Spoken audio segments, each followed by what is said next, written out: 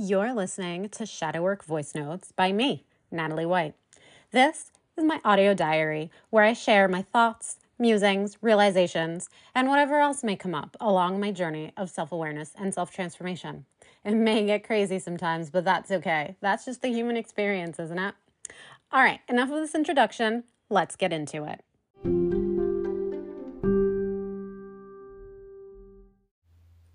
I had an interesting moment earlier. I have been feeling anxious today and my energy's been a little bit all over the place, and that makes me feel more anxious. It ends up snowballing. I feel anxious, and then I feel anxious about feeling anxious, and then I feel anxious about feeling anxious about feeling anxious, and then I feel anxious about, and it so on and so forth. It just keeps on going. It snowballs. It gets bigger and bigger and just takes over completely. It's what happens, it's what happens with emotions when we're trying to avoid what we're feeling. But anyway, so what happened earlier was I was feeling anxious and feeling this feeling in my chest, and it was feeling tight and it was feeling tense. And I just had this moment where I honestly don't know where this thought came from. But it just popped up out of nowhere. And it was like, I feel anxious, but what if I didn't feel anxious? What would I be feeling then? And and this other part of me kind of went, really? Interesting. Because it's true. The thing is that anxiety, the anxiousness, that feeling of, that tightness that I was feeling wasn't the first feeling. It wasn't the original instance of a feeling and emotion. The anxiety comes on top of something else when I'm trying to not feel what I'm feeling. When I am rejecting what I'm feeling, when I'm telling myself I shouldn't be feeling this, doing this, thinking this, whatever, I shouldn't be here right now. I shouldn't be whatever is happening in the moment. I'm telling or feeling as though I should not be inhabiting that moment as it is right then. And that thought of, well, what if I wasn't feeling anxious right now? What would I be feeling? To me, what the underlying question to that was, what moment, what feeling in this moment am I rejecting? What if I could accept this feeling in this moment and just allow it to be? That takes away the anxiety. That takes away that tightness, that fighting against what is in the present moment. So what was actually going on that I was trying to reject? You see, the thing about anxiety is that it kind of blinds you to everything else. That is sort of all that you can feel. I know that when I'm anxious, it goes into that snowball, and then I just become this big ball of tight yuck. Eeks. And that's all there is. There's nothing else. So when I slowed down, when I tried to forget about the anxiety and look at what actually was happening, what I saw was I kept telling myself that there were more useful and productive things that I should be doing. I had started the day thinking that since I was waking up early, I could be very productive and I could get a lot of things done. And I had thoughts about what it was that I should get done.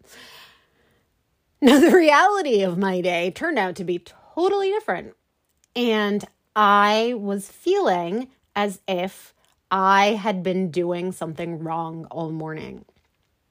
I wasn't being productive. I was messing around, just wasting time, not getting anything done that mattered, you know? I mean, I was enjoying what I was doing, which is why I kept doing it. That was what my energy felt like engaging in. But it's funny because by rejecting it, by telling myself that, oh my God, I shouldn't be doing this, even though that was the enjoyable thing that my energy wanted to engage in, it also took on a different sort of yucky, heavy, sticky energy. Like I was doing something wrong by following what I was doing. And then even though I wasn't stopping it to do something else, there was heaviness and guilt involved. I guess the guilt coming in there is what makes it heavy and sticky, sort of feeling. Because then it was like self-indulgence and just, I don't even know. I'm trying to find the word to describe the feelings, and that can be so difficult sometimes. I try to relate it to physical sensations because that really helps to exemplify, to convey what the feelings are. I find it really helpful to do that, but yet I'm having trouble with this one. So by telling myself that I shouldn't be doing what I felt like doing, I added this layer to it of guilt because I didn't stop doing it. I kept on following the flow of my energy, yet I added resistance along the way. I added guilt, which was sticky, which made the flow of the energy not move well in the direction it wanted to go. So it made that difficult, which made me feel more like I should be doing something else because I was not enjoying myself so much doing the original thing that I was doing. Yet at the same time, my energy still wanted to go in that direction. So then I wanted to move in the other direction I thought I should be going even less. So I felt guilty or, it just keeps on snowballing when we don't allow ourselves to just follow what we want, what our energy wants. And we put all of these things, and then this rejection that comes in of like, no, the shoulds. Oh, the shoulds. I hate the shoulds. You know, we tell ourselves, nope, I should be doing something else. I shouldn't be doing this. I shouldn't. And then all of that stuff gets mixed in there. And for me,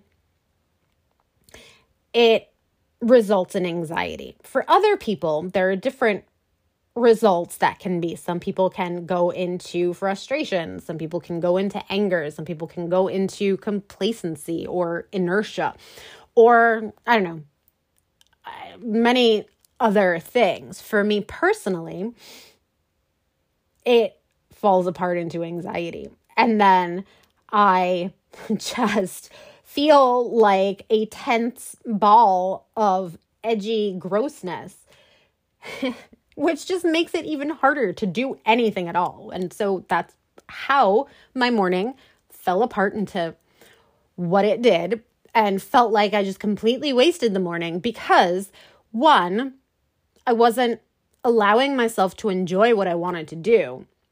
So the thing that that my energy was moving me towards didn't feel good. So that's kind of a waste of energy. And two, I wasn't productive at all. So it was a lose-lose situation all around for me. And I just ended up being anxious. So, and that did flow into my afternoon as well. After eating, I kept trying to tell myself, no, girl, you are gonna be productive. But that anxiety was still there, fogging up my brain, making it so that I couldn't think right, because then it was like, well, I didn't get started early enough. I messed up my whole morning. I already did all this stuff. I'm feeling really foggy. I'm feeling really tense. I'm feeling blah, blah, blah, blah, blah, blah, blah. And trying to focus on the things that I wanted to do, which, by the way, because of all that mess in the morning, I then had more things that kind of felt like they piled up. So then trying to decide what I was going to do later, or what I was going to do then, was like, but I should do this, and this all at the same time. And it just made it harder to think. So anyway, this is my brain on a regular basis. I tend to be a very anxious person, and I have worked a lot on it. I have made lots of progress. There are areas in my life that really aren't like this anymore. So it's not that I'm doomed to this or this is part of my personality. This is just one of my shadows that is pretty pervasive in me. Kind of, I find it in all corners. It's how I have dealt with all aspects of my life. Even I say dealt with, even though it's not very, not a very good solution or good way of dealing with things, but it is my way. It has been my way, and it has been my shadow. And so I have worked through it. I have worked through it on many levels, and I am currently working through it on this level, on this sort of this work level, professional level, business level here, where as I'm trying to do all this, anxiety is saying hello again. We have to work on me here now. So it was so interesting going back to the original story, the